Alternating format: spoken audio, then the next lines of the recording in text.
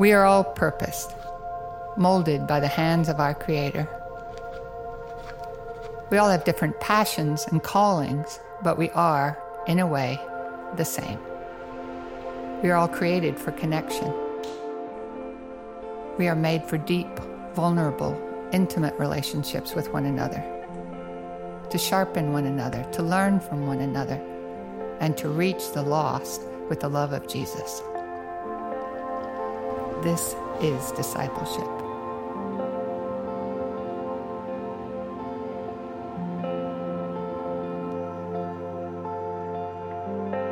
Jesus came near and said to them, "All authority has been given to me in heaven and on earth.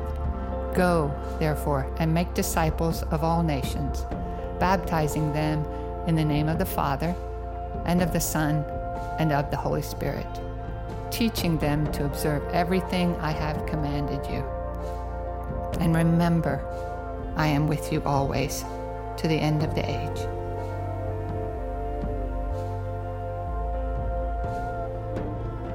You see, discipleship is our common purpose. We are all made for it.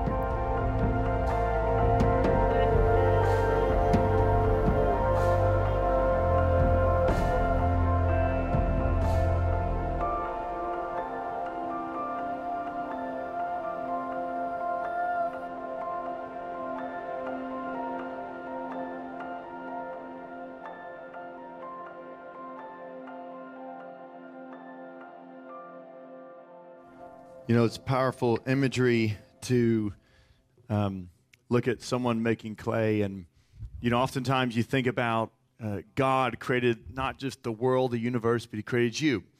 In Psalm 139, you know, David writes that even before we came into this world, God knew us. He formed us in our mother's womb. And when you look at clay being shaped and molded, it makes you realize again that if we're willing to put ourselves on the wheel, so to speak, then God, our maker, can shape us and get us into the right place. And I love just, you know, seeing pottery that's made for different purposes. There's clay, which is the common ingredient, but then how you shape it and how you manipulate the clay and then to ultimately find out its purpose is just a beautiful picture and imagery as to what God does with us.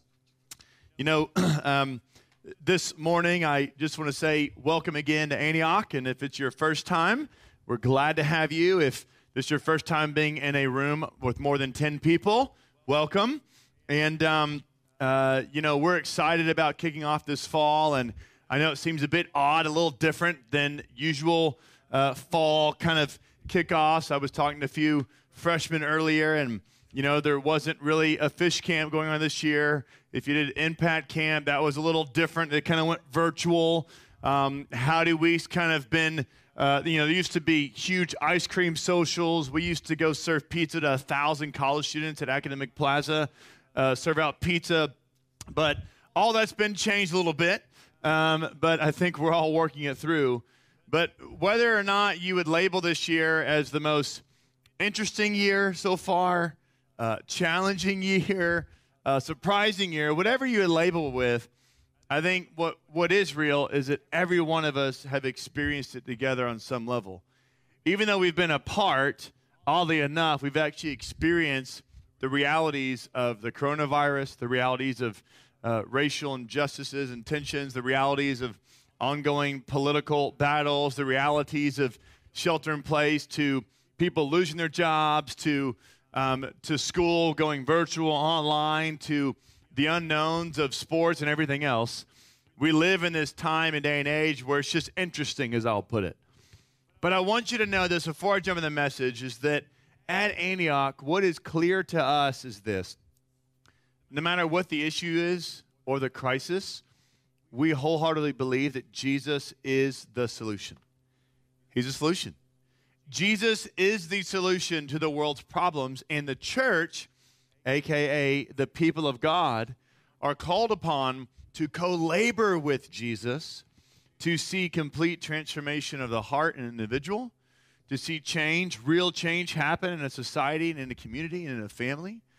but that's our filter. So I want you to know, if you're visiting Antioch, we're going to talk a lot about Jesus. We're going to talk a lot about the Bible, the Word of God, because without the Word and without the relationship with Christ, we don't have any footing. We don't have a filter. We don't have a guide. We don't have clarity. Instead, we just end up grasping for the next thing. So I want to encourage you, no matter what you've experienced, and I just want to say the year's not over. We still got a few more months of craziness probably happening. And so more than ever, man, let 2020 be the year that marked you for being a man or woman of the Word, or being a man or woman who really decided to follow Jesus. And so I think it's fitting that we are launching a 6-week series today called Made For It, which, as the video displayed, we're talking about discipleship for the next 6 weeks. If you've been in church a while, or if this is your first time, or you've only been around a few Christians, you've probably heard about the Bible a little bit. You've heard about prayer a little bit. You may have heard the buzzword discipleship, right? Discipleship sounds cool, right? A lot of people, oh, yeah, discipleship. But then you ask people, well, what does that really mean? Or what's been your experience? And they're not really sure what they could tell you, right? So the next 6 weeks, we're going to provide some clarity here, some biblical clarity, and some clarity for us as a church as to what is discipleship, how do we actually do it, why does it actually matter, so that at the end of 6 weeks, if you journey with us for 6 weeks, then our hope is that you will have confidence and clarity and understanding and the tools you need to actually be a disciple and make disciples. Amen? So that's what we're doing the next 6 weeks. We're going to actually help you understand how to be a disciple and how to make disciples, hopefully, so that you actually do that the rest of your life. That's what we're inviting you into, okay? You guys ready for it? All right, so here we go. So have you ever thought about how Christianity spread so fast, right? 2,000 years ago, Christianity began when Jesus stepped on the scene, right? He lived for 30 years, and then at the age of 30, we know he began his ministry. But when you think about the vast spread and the rapid spread of Christianity, it is kind of incredible. You have to remember, this movement was not well funded, right? There wasn't a bunch of politicians or government officials supporting it. They didn't have their own literal army.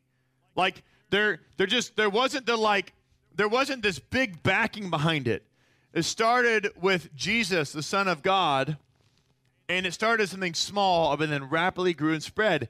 So much so, it actually spread to different races, different nationalities, different languages, right? Like Christianity spread cross-culturally. It spread cross-economically. You could be rich or poor or somewhere in between, and you could know Christ. You could be black, white, or brown, or different color. You could know Christ. You could speak this language or that language. You could know Christ. You could be part of the Roman Empire or not. You could know Christ. You could be free or slave. You could know Christ. It was the only thing that actually went through every other kind of hindrance and hurdle, and you could know Jesus. But the most incredible thing about the spread of Christianity, guys, is that most of it happened once Jesus left planet Earth, which is weird, right? Usually the founder of the company, the leader, it's like, hey, things are going well as long as they're here, right? But when they retire, resign, it's like, oh gosh, here we go, right? But it actually took off when Jesus left, which is bizarre. So how in the world did this actually happen, right? Well, Jesus had a few opportunities, I'll call them, a few options at his disposal about how to start his ministry and how to spread Christianity. Do you know that? He had a few options. I'm going to share with you 4 potential options Jesus could have chosen, some paths he could have chosen. The first one would be, Jesus steps on the scene there, and John the Baptist, you guys know, you've heard about him. If you haven't, he's the guy that wore camel's hair. I haven't seen anybody wearing camel's hair in a long time. He wore camel's hair. It said he ate locusts, I think those bugs, which I guess got some protein in them, and then honey, which I'm down for that, okay? So I'm down for the honey part of John. So, but he's out, and everyone knew he's kind of this crazy guy preaching about repentance, repent, God is coming, you need to repent, you sinners. So there's old John the Baptist, wild-eyed.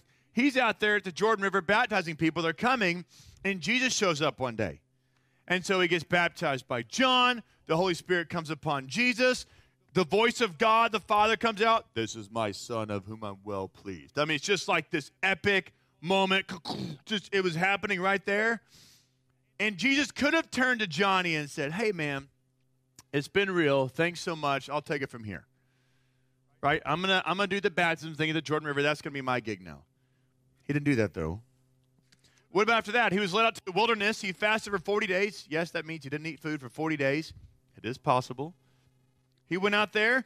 Then the devil came at the end of his time when he's at his weakest with his stomach empty, trying to tempt Jesus. What did he tempt him to do? To actually disobey God, right? So the devil shows up, direct assault.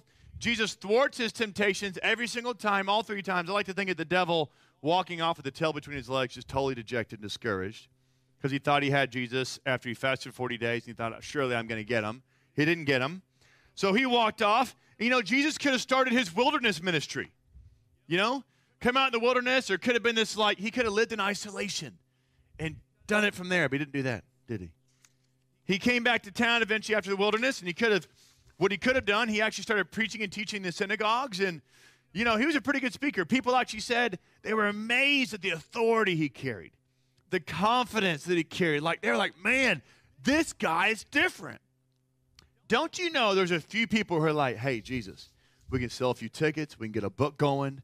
I mean, we can fill up the amphitheater, that maybe the Roman Colosseum. We can get you there, buddy. Just let me be your agent. Don't you know there was some guy who's like, this is going to be good. Jesus could have been this circuit, public speaker, communicator, could have done it, right? Just fill the stadiums with, you know, the makeup and all, and just could have. He didn't do that, though, either. How about this last one?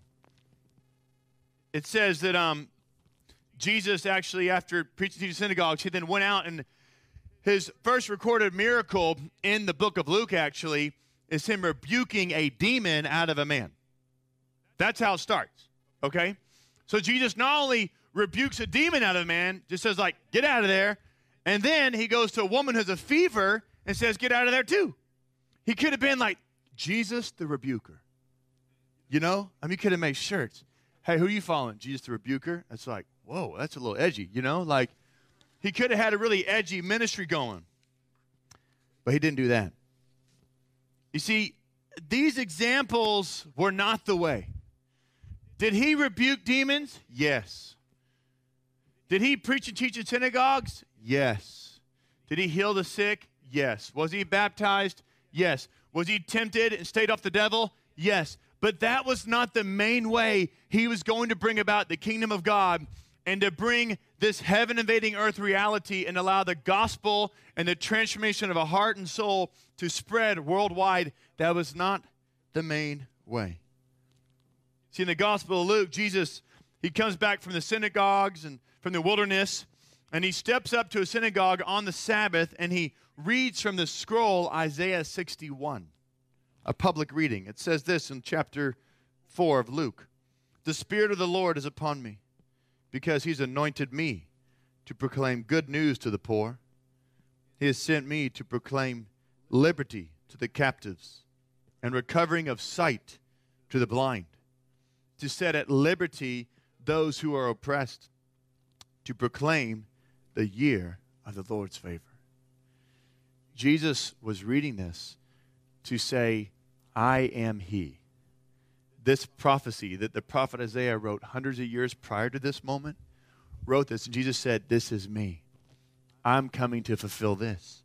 So he gave clarity as to his mission statement. But how is he going to do that? How is he going to actually bring good news to the poor? How is he going to actually bring about recovery of sight to the blind? How is he going to actually proclaim the year of the Lord's favor, set people free? How is he going to do it? You see, Jesus is making it clear this is his mission. But you see, he also knows how we were made. He was there. He knows how we are wired as humans. And what Jesus knew was that we were made for relationships. but made for relationships to where it required our interactions, our closeness, our communication, our togetherness. And that togetherness and that iron sharpening iron, rubbing shoulders, doing life together is called discipleship. You see, he knew we were made for discipleship, which is why that is the main way he chose to spread the kingdom. It was not in the Colosseum. It was not in the miracles. It was by spreading it through discipleship. I want you to turn your Bibles to Luke chapter 5 if you got it. We're going to read 11 verses here. We're going to start out in verse 1. It says, on one occasion, while the crowd was pressing in on him to hear the word of God, he was standing by the lake Gennesaret. And he saw 2 boats by the lake, but the fishermen had gone out of them and were washing their nets. Getting into one of the boats, which was Simon's, he asked him to put out a little from the land. And he sat down and taught the people from the boat. I want to pause there. Here's Jesus. He's preaching and teaching. He's done some miracles. Word's getting out. Hey, there's this Jesus guy. Let's go see him, right? Just imagine some pop star with everybody kind of going crazy after him. Woo! Just sign this, tattoo that. Just, can I please get a selfie? I mean, that's what's going on, right? People clamoring for Jesus. And he's like, okay, I'm feeling suffocated. He doesn't ask to get on a boat. He just gets on a boat. So he's bold. He's the Son of God. He can do that, right? He just gets on the boat, and he's like, hey, you guys, push me out here. But he wants to continue to teach the people. He just doesn't want them hanging over him. I needed some space, right? He needed at least 6 feet, right? So Jesus needed some space, and so he starts preaching and teaching from the boat. But I want you to see that although he continues to teach, he soon shifts his focus. Luke chapter 5, verse 4. And when he had finished speaking, he said to Simon, who's also Simon Peter, put out into the deep and let down your nets for a catch. And Simon answered, Master, we toiled all night and took nothing. But at your word, I will let down the nets. And when they had done this, they enclosed a large number of fish, and their nets were breaking. They signaled to their partners in the other boat to come and help them. And they came and filled both boats so that they began to sink. Jesus tells him to put the boat out, and after he gets done speaking, right, he starts discipling Simon Peter without him knowing it. So he tells him to put the nets down. Remember, this is the novice fisherman, Jesus, as far as we know, versus the expert, the professional, Simon Peter. And Peter wants to make it clear that he has tried what Jesus is asking him to do, which we like to do that too, don't we? Okay, I'll do it. But I just want to be clear, I have tried that, but this was on you, right? So here we go. So he says, to make it clear, we've already done this. We've caught nothing, but hey, I'll do it, right? Thank you, Peter, for actually giving in to Jesus there. Let's go to verse 8 and 9. But when Simon Peter saw it, he fell down at Jesus' knees, saying, Depart from me, for I am a sinful man, O Lord. For he and all who were with him were astonished at the catch of fish that they had taken. I want you to see 2 things here that happens in this interaction with Jesus and Peter and the gang. Number 1 is this. The result of Simon Peter's obedience is abundance. The result of his obedience is abundance. Can I tell you that we oftentimes want abundance without obedience? That's our sin nature, by the way. We want shortcuts. We want to be married without ever dating. We want a degree without putting the work in. We want a promotion without earning the sweat equity in the company. We want to have our cush job when we're 23. Right? Like, we want to get pregnant on the first try. We want the first person we date to be our future husband or wife. We want the first mission trip to just be incredible and go out without a hitch. I want to lead worship the first time and everybody love it. Right? Like, we want shortcuts. We are wired for that, but not by God. The sin nature in us has hijacked the process that is necessary, the apprenticeship, albeit, that is necessary to be in God, which means after a while, then you'll get there. You know, years ago, we went and visited this old mansion home thing on the East Coast, and they actually had a blacksmith still there working and operating like on the estate. It's pretty cool. And I went and talked to this guy for a while. He's like in his 50s. There's another guy there in his 30s. And I was talking to him, and he said, well, I'm the master blacksmith, and this is my apprentice. And I said, well, cool, well, how's that work? Well, he said, it's at least a 7-year apprenticeship, and if you've proven your worth after 7 years, then we go to the next step, and then eventually become a master blacksmith. So I said, so how do you start your apprenticeship? He said, well, we start by making 1,000 nails. I said, show me. A little piece of metal. The master has the apprentice make a nail, old school nail, at least 1,000 times. And if it's not correct, he makes him redo it, redo it, redo it. You have to make a single nail the right way 1,000 times in order to move on to the next thing. We're not talking horseshoes yet, people.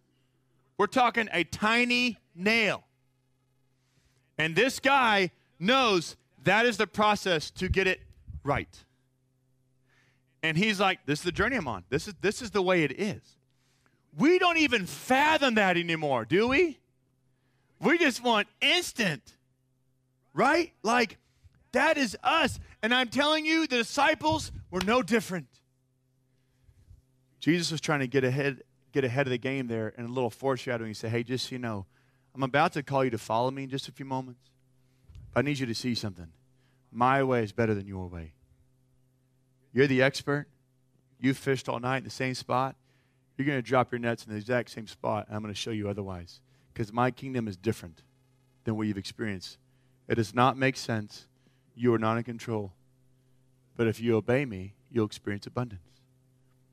That's the first thing I want you to see. The second thing is this. The response to the miracle from Peter is repentance.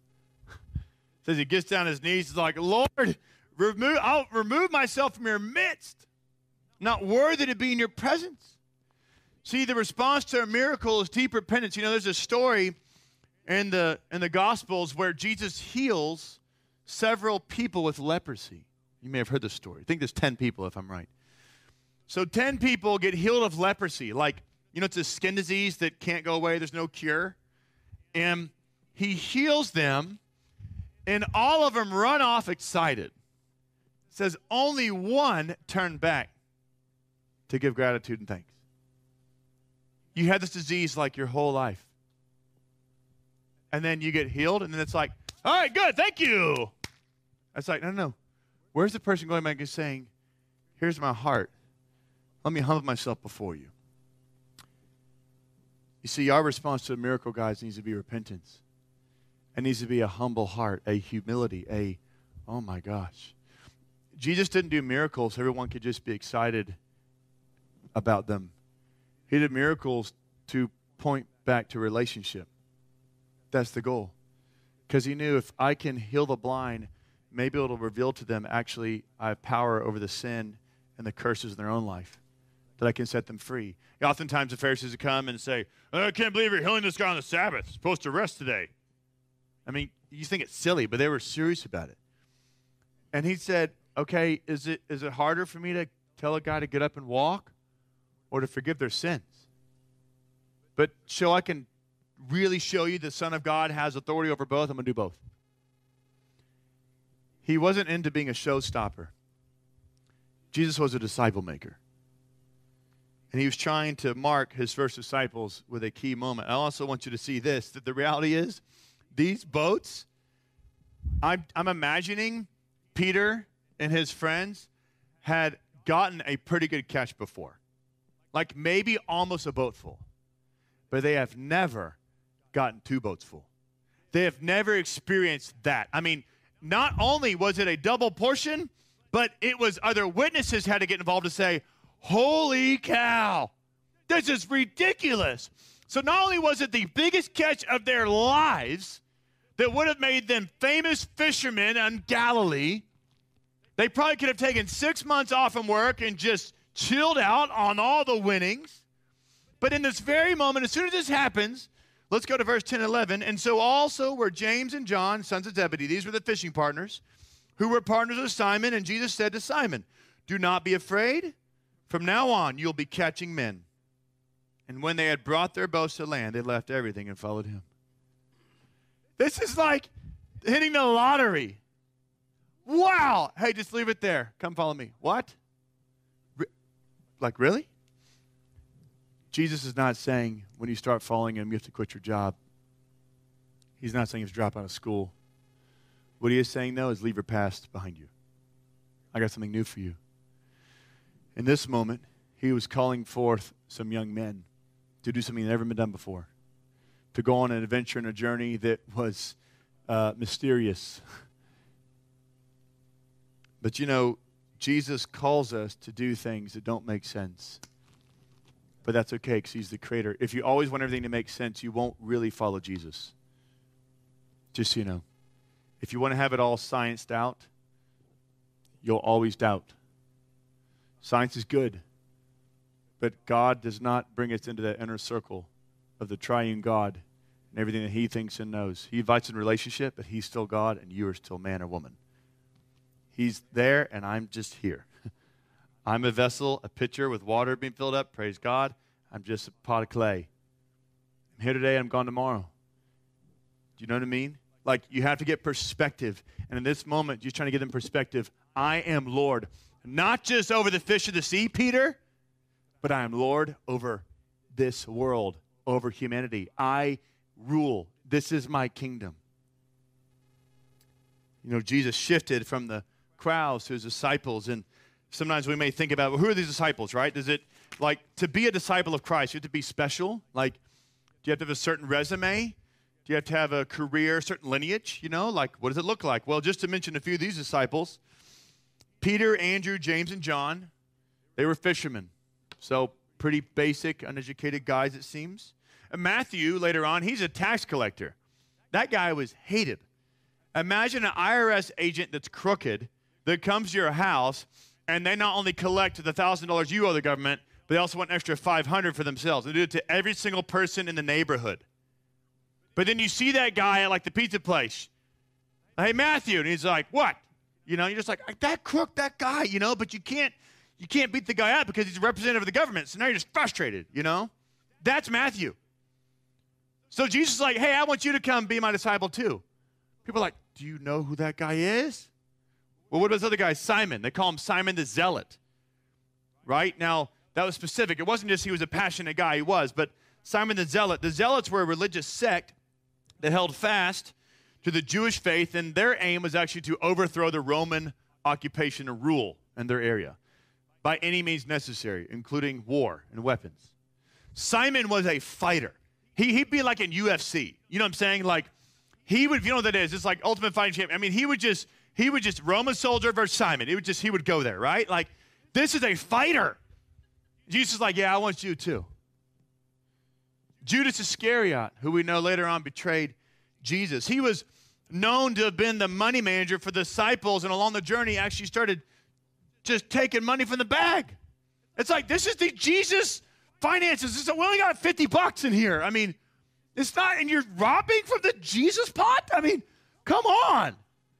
But that's Judas, but he still chose a disciple and invest in him. You see, the crew, the disciples, what's interesting is we don't see a lot of their background. Ever wondered why? It's not important. It's not important. When you came to Christ, did he ask you for the resume? Hey, okay, whoa. Before you pray that prayer, hold on. Let's journey back in time about 20 years. Let's unpack every evil deed you've ever done. Every time, white lie, big lie, you know, like he didn't do that. He said, come as you are, because I know you're a mess. And that's why I died on the cross for my blood to literally wipe you clean. It says if you confess your sins, he is faithful and just to forgive us our sins and cleanse us from all unrighteousness. So I want you to hear me say this today clearly. If you do not know Christ, if you've not received him as Lord and Savior, you do not have to go through a gauntlet. You have to go through him. And he says, anyone who believes in me, you will be saved. What does that mean? Just to believe he was a nice guy? No. You've got to believe that he is the Son of God who came to this world, that he lived a perfect life, a sinless life, so that when he died on the cross, he was that perfect sacrifice that God the Father demands, a sacrifice for our sins. Somebody has to die to wash away the ickiness of our lives called sin. The Old Testament, they used to slaughter sheep and cows and doves, and would do that every so often on a yearly basis. And what they would do, they would kill that cow, and the priest would help with it, and then you would go and you would transfer your hands, put your hands on the dead animal at times to transfer your sins onto that animal, so then they received your sins. But it never fully got rid of it. It just came back. So God sent his son Jesus, and he said, it is finished. Enough is enough. I'm going to do it one time for all. You don't have to go back yearly. You're going to go once, but now you have a relationship with me, and then I'm going to send you my Holy Spirit, which means, guess what? It's not once a year I go confess my sins. It's not just on Sundays to the priest. It's every day. Because you walk by the Spirit. And one of the main jobs of the Holy Spirit is actually to convict us and guide us into all truth. To convict us of sin. Which means when you start following Jesus, you no longer have to have someone else call you out for your sin. The Spirit of God's calling you out. The question is, are you going to ignore him or not? If you ignore him, he probably will send a prophet or someone to get in your face. Just saying. So if someone who's a fellow Christian gets up in your grill and starts rebuking you, it's probably because you've already ignored the Holy Spirit's rebuke, and now he's coming at you with someone that loves you that's in your world. And now you have to deal with the offense in your heart because you didn't listen to this one. He actually comes pretty soft here, just so you know. Did you know that? The Spirit of God's actually really gentle. But when you push him away, you're asking for it. Do not push him away. This is a lot better. The Spirit of God is a lot better than that other guy. Do you know what I'm saying? But it's because you chose not to respond to that. So if you're here this morning, you don't know Jesus, you can know him today. It's that simple. He's done all the hard work by shedding his blood and dying on the cross. And then it says on the third day he rose from the grave, actually came back to life. He was resurrected from the dead, which sounds creepy and weird, but I'm just telling you, if you're there in the moment, which I wish I was, I mean power. It says there's earthquakes, the skies rumbled with thunder, the veil was torn in the temple that kept people away from the holiness of God. Just in this moment, Jesus was like, it is finished, and now any and all. I don't care what color your skin is. I don't care where you're from. I don't care how educated you are. I don't care whatever. You can come to me, and I'll forgive you. That's why Christianity spread. Because Jesus was available to everybody, not just a few. No, you have to know Jesus to be a disciple of Christ. Sometimes we think about, okay, what is a really disciple, right? I shared earlier, maybe there's a buzzword. What is discipleship? You know, I was looking this up, and actually the Romans and the Greeks and Jewish culture and literature actually speaks to this concept of discipleship. And consistently, here's kind of how you would summarize it. Consistently, you would see three main things emerge from the idea of discipleship. It would be referring to people committed to following a great leader, emulating his life, and passing on his teachings. Following a great leader, emulating his life, and passing on his teachings. And in many cases, discipleship was a whole lot more than the transfer of information. Do not think discipleship when you think just teaching and learning in a class. Discipleship is life on life. Jesus could have said to his disciples, okay, it's time for you guys to meet me at the synagogue once a week. We're going to meet for 2 hours of teaching, and then I'll see you next week. It's not discipleship. His discipleship was, anytime we're around each other, I'm going to teach you. I'm going to train you. We're going to interact. We're going to pray together. We're going to respond to situations. I'm going to show you what I do and how I do it so I can reveal to you the heart of God. Discipleship is meant to be a life-on-life relationship. But when Jesus called his disciples, he called them to himself. And I just want to end with this just for a few more minutes. Hang with me. End with these 3 calls that Jesus did that I believe to his disciples over and over and over again. And I believe he's calling us into this same thing. His call to discipleship, at first, it's a call to personal commitment to Jesus. Personal commitment to Jesus. Although Jesus is not walking on the earth right now at this moment, his Spirit is, which is why we're called to walk by his Holy Spirit. And a personal commitment to Jesus is a commitment to be with him and to know him. It's to be with him and to know him. So 1 Corinthians 1:9 says, God is faithful, who has called you into fellowship with his Son, Jesus Christ our Lord. Did you know in the world religions, they don't call you into fellowship with God? There's a fellowship, there's a relationship here. He came down to earth in humanity and said, I want to build a relationship with you, and has built that bridge. Philippians 3:10, I want to know Christ. Yes, to know the power of his resurrection and participation in his sufferings, becoming like him in his death. I want to know Christ. See, there's this personal commitment to Jesus. That's the first call. The second call is this, a call to follow Jesus. This means having a commitment to Jesus himself, a call to Christ's likeness.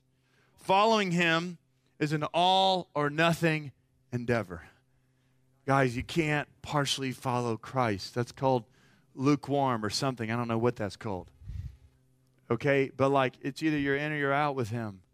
That you can't straddle the line of I want to be worldly and ungodly, and then I want to be godly, and it depends on the day. That's not following Jesus. That's half-hearted. That's two-faced. That's hypocritical. Which is why many people knock Christians for being hypocritical, because they're not really following Jesus. Just because you go to a church doesn't mean you're saved. Just because you're part of a small group doesn't mean you're a disciple. Just because you have a mission trip doesn't mean you actually know Christ. Just because you teach at a seminary doesn't mean you believe in God. Do not get confused with associations. Just because you're associated does not mean you're the real deal. Have you ever met someone that I've asked them, hey, so when did you become a Christian? They say, well, I was born that way, Texas. I've heard that a lot. Well, I'm Texan, dude. Yeah, of course, Christian. What? It's like, what? Okay. It's like going to the Middle East. You say, hey, what are you? I'm Muslim. Cool. How did you become Muslim? Well, I was born Muslim. I was born that way. It's the same mindset. Just born that way. Well, hold on a second. It's a choice, actually. Right? There's a call to follow Jesus. Luke 9:23-24. Then he said to them all, whoever wants to be my disciple must deny themselves and take up their cross daily and follow me. For whoever wants to save their life will lose it, but whoever loses their life for me will save it. Guys, that ain't easy. I just want to say to you, if you want to go on the journey of becoming a disciple of Jesus, it's daily and it's costly. It's daily and it is costly. I'm not going to lie to you and say that it's easy to follow Christ. It's not. But, Jesus himself said, the way is narrow and hard that leads to life. The way is broad and easy that leads to destruction. If you want a broad, easy life, I can tell you where that's taking you. A narrow, hard way, that's his way, that leads to life. There's a call to follow Jesus. Maybe the question is, are you willing to get on that wheel? Are you willing to get on that clay maker's wheel and say, Lord, mold me, shape me, spin me around, whatever you got to do, make me how you want me to be. I need that. It's a Christ-likeness desire in you. The third call is this. There's a call to make disciples of Jesus. Not only is there a call to a personal commitment to Jesus, there's a call to follow him, and there's a call to make disciples. We are to encourage people to submit to the lordship of Jesus. Remember, Jesus, like back when I was in college, I think there was this song. This kind of went viral, I guess, for a moment, like a day, who knows. And it was called Jesus Is My Buddy. I don't know if you've heard this one. I remember watching that. I was like, he's not my buddy. He's my Lord. My buddy you kind of put off or goof around with. I ain't goof around with Jesus. Because, he's one day he's coming back, the tattoo on his thigh, fires in his eyes, coming on a white horse, and judgment to this earth. Jesus is coming. He's not going to be your buddy. He's your king. People think Jesus is their buddy. They haven't really submitted to him. They probably aren't fully committed to him. He's just this nice guy that they'll, call up every once in a while if they need some help, need some advice. That's a buddy. A Lord is absolute surrender and submission. He's the master, I'm the apprentice. He's the knight, and I'm the other guy who's underneath the knight. Whatever that guy's name is. Squire. Thank you. That's relationship with Jesus. So when you're committed to him, when you follow him, then you do what he does, which is he makes disciples. That's what we do. That's the main thing. Matthew 20:18-20. Not only did he start his ministry recruiting disciples, he ends his time on planet Earth before he goes to heaven with this statement in Matthew 28:18-20. Then Jesus came to them and said, all authority in heaven and on earth has been given to me. Therefore, go and make disciples of all nations, baptizing them in the name of the Father and the Son, the Holy Spirit, and teaching them to obey everything I've commanded you. And surely I am with you always to the very end of the age. This is the way the gospel will spread to the nations. This is the way societies will transform. This is the way a family that is broken and messed up can get healed and delivered and set free and be whole again. This is the way. The way is by making disciples. It doesn't mean we can't heal the sick, and it doesn't mean you can't write a book, and it doesn't mean you can't speak at a conference. Those are great. But the main thing Jesus chose to do is to make disciples. And when you make disciples, that goes deep. They get deep roots. They get confidence, and then they go spread and make more disciples. Remember, it started with this little band of 12, and it spread to hundreds of millions now today. Last verse I want to read to us is John 8:31-32. So Jesus said to the Jews who had believed him. So these are people that believe. They're like, hey, this is the Son of God. We believe this guy. If you abide in my word, you are truly my disciples. You will know the truth, and the truth will set you free. And that word abide, it means to remain in or to keep close. Take your Bible if you want and say, if I abide in this, a guy who mentored me and really discipled me without me knowing it. Just saying, you can disciple people without them knowing it. It's called trick discipleship, right? They don't know you're actually helping them further along in God. You just do it, right? But we were reading through Joshua 1 when I was in middle school. He took his Bible out and he did this. We're like, what are you doing to the Bible? You're not supposed to do that. He said, well, Joshua 1 says, do not let this book of the law depart from your mouth. Stuck, didn't it? 25 years later, I still remember that. Do not let it depart from your mouth, but what? But meditate on it day and night. Are we meditating on the word at all? Are you meditating on social media? Are you meditating on the news, on the stock market, on the next political talking head? Are you meditating on this or that and the other? Are you meditating on the only thing that I'm aware of on planet Earth that will remain? This is eternal, not your physics textbook. But be great at physics. This is eternal, not your company's sales performance, not your personality profile. This is eternal. Do those things in submission to this. I want you to be engaged. I want our people to be more engaged than anyone else. I want this church to be more engaged with the issues going on in our country and city more than anybody else. But I do not want us to do it void of the Scripture. Be engaged. Don't be a fool. A fool chases after the next hottest thing. A guy years ago told me, he said, Tyler, here's a good rule of thumb in ministry. You ready? If it's new, it's not for you. You can use that one too. Fashions come and go. Viral comes and goes. What was viral a decade ago? No one knows about. You know how I know that? Because I ask you about it, and you're like, what is that? Who was famous 20 years ago? You don't even know. I forgot. This remains. You're going to make disciples. You got to get this in you. You might not be good at reading. It's okay. They have an audio version now. Just listen. You can even watch movies about it. There's like videos now. You literally, video Bible. You just, there's every form. I mean, my gosh, people sacrifice blood, sweat, and tears to get this in print. Killed, martyred, burned at the stake, imprisoned, ostracized. Because they wanted to put this in a language that common people could understand.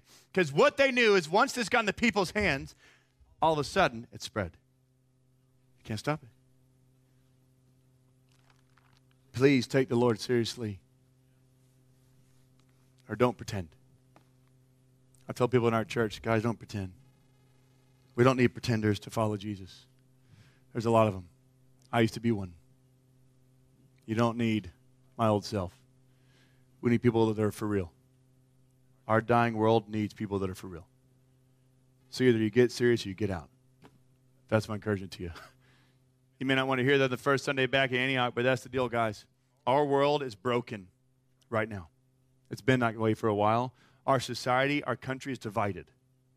We don't need people being fake. Be real. Be serious. If you're not serious, that's fine. Go enjoy the world. But I'll tell you where that road leads. But if you're going to be serious, then be serious about Jesus. Quit putting it on the church or your parents or someone else. You're a disciple. You can simply make that choice. He's calling your name today. I want to invite the band up as we close this morning. You know, it's not always this intense, but sometimes it is, I guess. You never know. But I want you guys to hear me loud and clear that we are living in a time that needs serious Christians. Just, I don't mean angry Christians. I don't mean serious in the sense you can't laugh. Serious Christians are full of joy. Serious Christians have a lot of life. Because what we just saw from the example of Peter is when we obey, we receive abundance. You want that abundant life that Jesus promises, you have to obey him and know him. I want you to stand this morning as we close our time. Typically in the past, we'd have ministry teams up here. We're going to do that soon, just not yet. But here's how you can respond this morning. I just got this sense during the first service that really this moment that Jesus is calling some of you by name. He called out to Simon Peter. He called out to Andrew and James and John and Matthew. He called Zacchaeus down from the tree. He called out Mary. He called out Joanna. He called out men and women. Called them by name. And there's something that happens in our soul when we get called out by name. It's not, hey, you. It's, hey, Connor. It's, hey, Sarah. It's, hey, Robert. Hey, Brad. When he calls you by name, it's different. He's calling you by name because he knows your name already. He knows more about you than you think. So this morning, I just felt a clear invitation for you to receive Jesus calling you by name again, to follow him, to really commit to him. And look, the past is the past, y'all. The last 6 months was not my greatest either. Let's just all come to terms on that. The last 6 months, there's things we did or didn't do that we wish we could go back and change. But you can't. You can do something about it now, moving forward. If you weren't a disciple of Jesus before, you can sign up now. You don't have to sign anything. You don't have to tell me about it. It's between you and him. But there's a call today to get serious about Jesus. I just want to invite us into. So, Lord, we thank you this morning. We thank you that you've given us the invitation, the opportunity, knowing our past and our brokenness, yet you still call us by name and say, if you would lay it down and follow me, I will give you hope. I will give you a future. I will give you life again. Heck, he might even give you a new name. And so, Lord, we just ask this morning that you would open up our hearts, any place where we are cold, any place where we are bitter, any place where we are ashamed or embarrassed or frustrated or angry or depressed, God, mentally swirling or feeling disconnected because of everything that's happened this year, Lord, I just pray, open up our hearts. Let us see the miracle you're doing so that we get on our knees and to say, Jesus, will you still have me? Deal with our pride. Deal with our apathy. Deal with our passivity. We just want a chance to follow you for real this time. So Spirit of God, come. Come and minister to every heart in the room. Every hindrance, move through it, move around it, move over it. Get to our hearts, get to our soul, Lord. Deal with us this morning, we pray. And let us hear you call our name again. Thank you, Jesus.